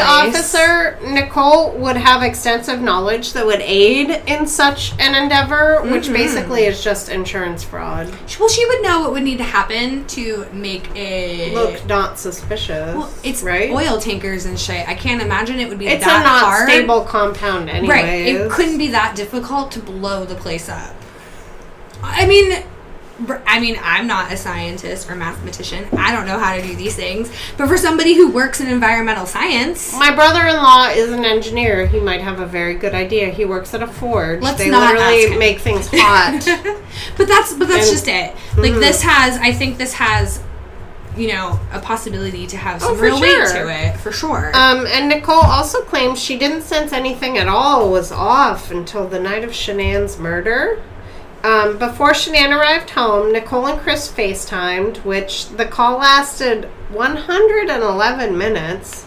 I would rather die than FaceTime anybody Honestly. that long. I just want to make sure you're okay, and then, I'm good. Move along, sir.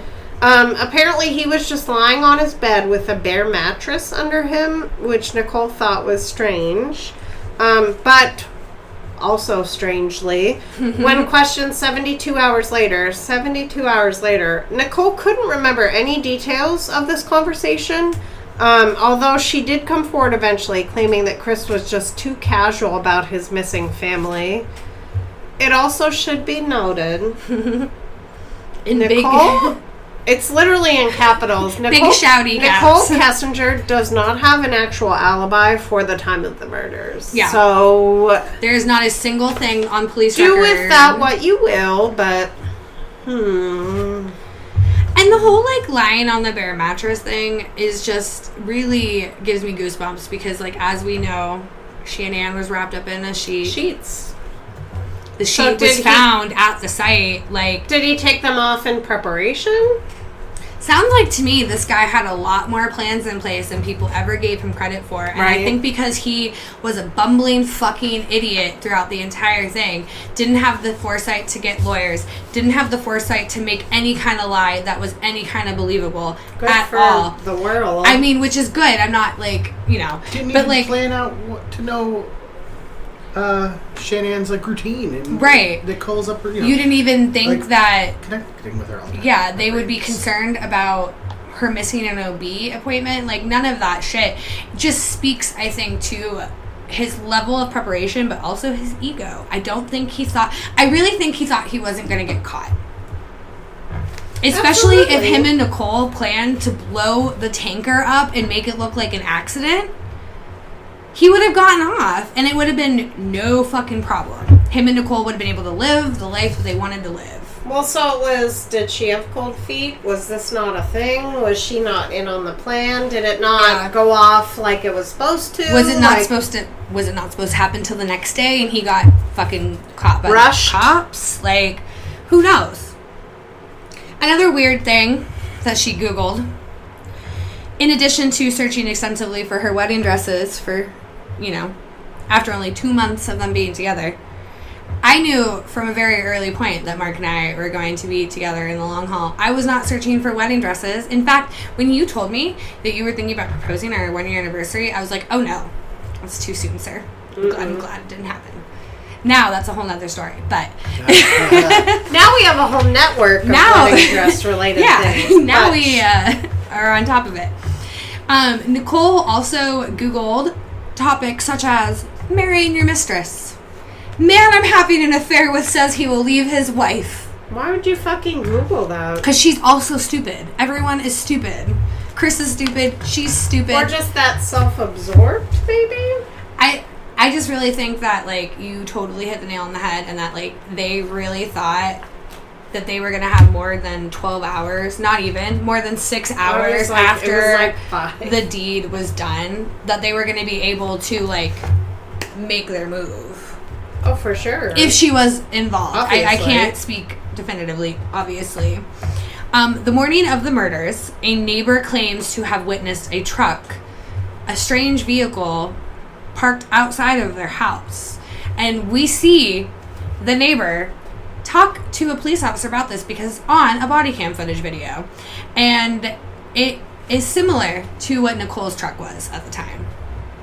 So, who knows? Weird. Was it Nicole? Was it not? Could be anything. Did we get the part where she had been Google searching Chris Watts as early as August 3rd, 2017? How about that? It's a full year before she actually claimed that they spoke at work. I find that weird. That's super weird. Let me just search some random person that I don't know. What? Girl, bye.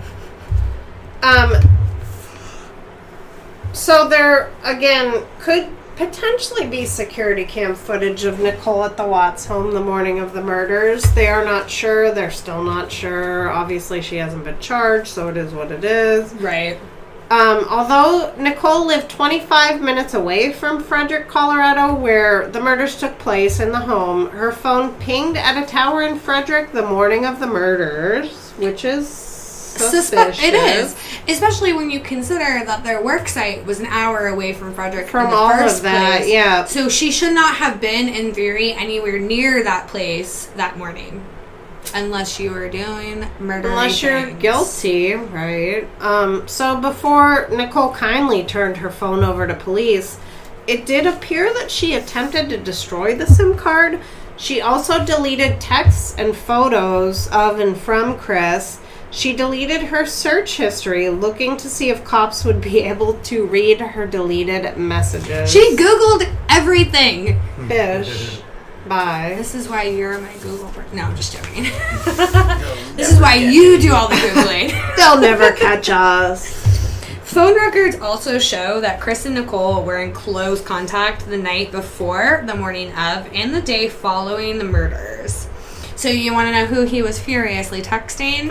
It that was would be Nicole. Although this bitch. Chris was not prescribed Oxy, he claimed to have tried to subdue Shanann with the substance. We talked about that for a very brief moment. No one in the family had a prescription to it. There are records that show that Nicole called a clinic asking how much Oxy it would take to cause someone to miscarry. What? Again, this is a TikToker, but it's with documents that were actually released by the Colorado Police Department, like the Frederick Police Department. So we should preface all of this documented, that, you know, take all of this for what you will. These with are a all grain of theories. salt. Yeah. Nothing of this has been proven.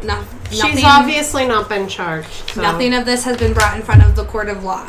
Innocent until proven guilty in this country, allegedly. So she, you know, as of right now, take all this for what it is. Allegedly. Well, I mean, tell me I'm wrong.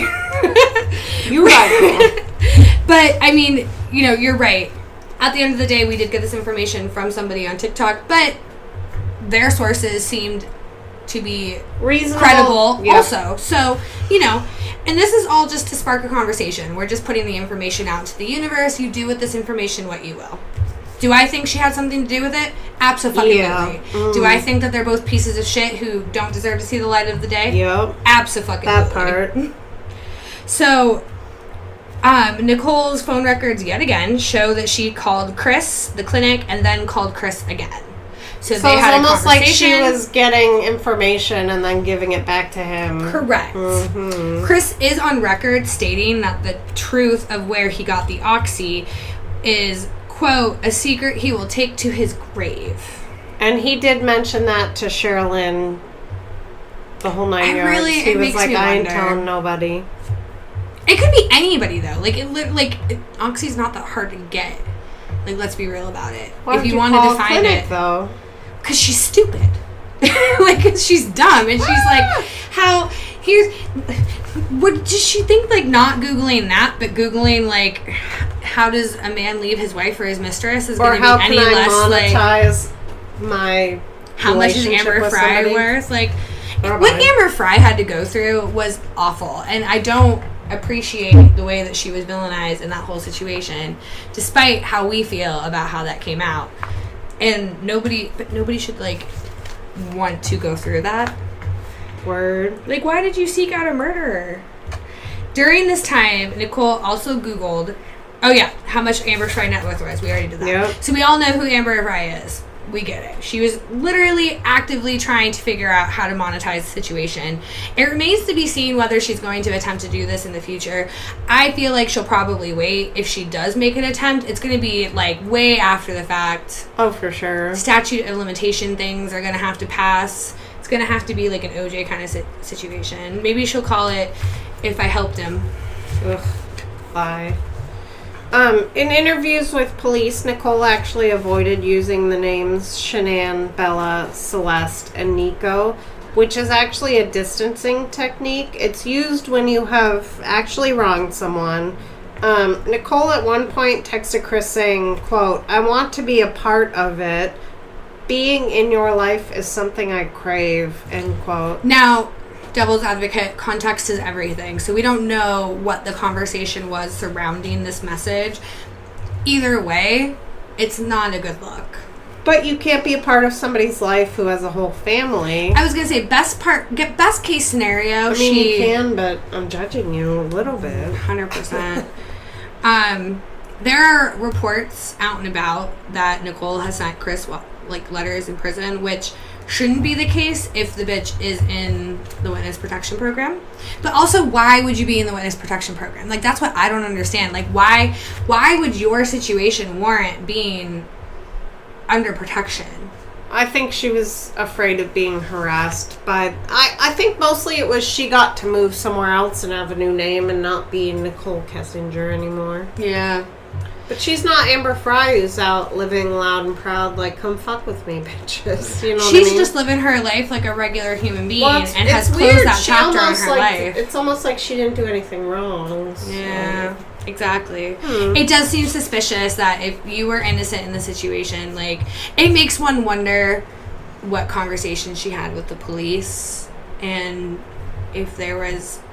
Did she admit a little culpability? Did she admit that he had made these plans? Was there something she gave them in return? I just find it very weird that law enforcement would be like, oh, you're the mistress of a man who killed his wife? Let's take tax dollars and put you up somewhere and give you a new identity and just completely do all the things. Well, it's not even like she trapped him with phone calls like Amber Fry did. There was literally nothing. I mean? She just went to the authorities afterwards and was like, oh, by the way. It was fucking weird. This whole letter thing, though, does come from a cellmate of Chris's in Wisconsin. So take that with God only knows if there's any truth to that. But I mean, why would he say that? Like, what does he have to lose? Like, sometimes people are just looking to get involved in situations, but then there's that other side of the coin that, like, why would I just volunteer that information for no reason? Apparently, Nicole needed to speak to him to clear some things up. So I'm wondering if he saw, like, the letter for a hot second and was like, ooh, juicy. And then Chris, like, snatched it away or something. So this is just some, like, random note type things, I feel. According to notes from Nicole's... I want to read that as a last name. I've been reading books where everybody goes by their FBI last name, so I'm like, Nicole. Honestly, it's a miracle that I didn't call Shannon after having a drink and some wine, I'm just proud that my part with her name's done. Right. So according to the notes from Nicole's interview with authorities, Chris Watts, he said she woke up on the morning of her disappearance, that's in brackets, and they got into an argument, and she, quote, Shanann, was being pretty mean. She told Chris that she is pregnant and said the kid was not his. Nicole said he was playing like he did not know Shanann was pregnant, even though she was 15 weeks pregnant, which is... The whole world / whoever followed Shanann on Facebook Knew she was pregnant. Bitch, you're lying. You said you wanted her to be pregnant. Additional interview notes actually show that Nicole was aware that Chris and Shanann were still living together and still proceeded with what she was doing. Conscience, whatever.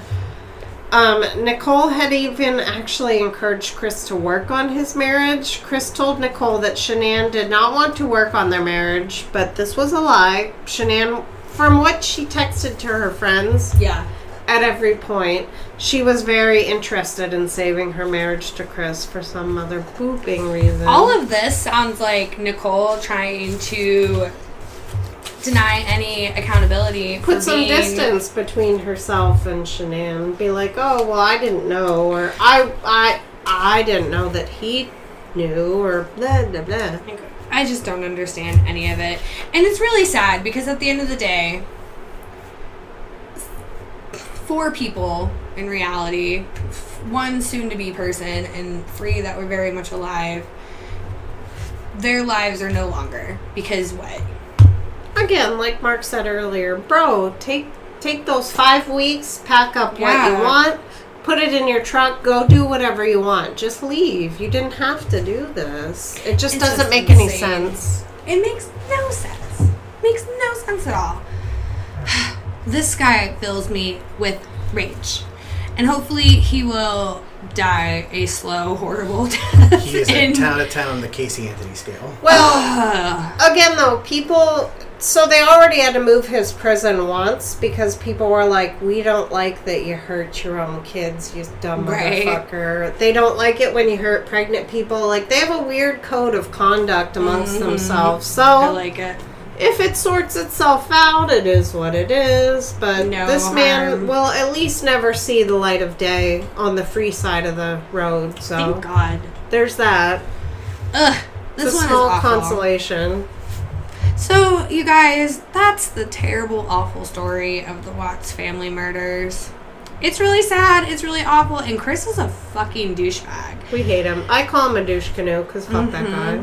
This case is really interesting in a lot of ways because it does kind of shed light on a lot of like behavioral aspects that I think as anybody who enjoys true crime as entertainment would enjoy. So make sure you guys check out those YouTube channels. We'll definitely make sure those are listed there for you. They'll be linked. As well as the Netflix documentary that we watched. And yeah, so you know the drill, guys. We appreciate you so much. We love you. We love you so much. We think you're pretty. I don't want to kiss you though, so sorry. We don't. I don't like to be hugged. We like you a lot, but not like but that. I really like you, and I really appreciate you listening and hanging out with us every week. It really means a lot to us. As we told you guys before, we check our app pretty frequently about like how things are going, and it's going pretty good, and I'm pretty excited. Well, and as we said before, we've monetized our podcast. Yes, we made a whole $2. 1 penny every time someone listens. So we appreciate all of you. That's literally just a drop in the bucket of what I hope to become a giant ocean of doll hairs. You never know. I'm just having a blast. This is a lot of fun. This is really what we'd be doing on a Saturday anyways. So. Mark just sitting here shaking his damn head at us, laughing at our shenanigans. He agrees with most of our commentary. I mean, I definitely hate this dude. Mark. He does hate him. He does hate Chris Watts. I suggested the case. It's true, actually. When asked which one he would be on, this was it. And so here we are. Here we are. As you guys know, we're available on Google and Apple Podcasts. We're available on Spotify and our awesome publishing platform, Anchor. We love you. There's a few other places that we can be found if you need something else, let us know. Please rate and review us. Well, there's other... Shut up. Mark's making fun of me.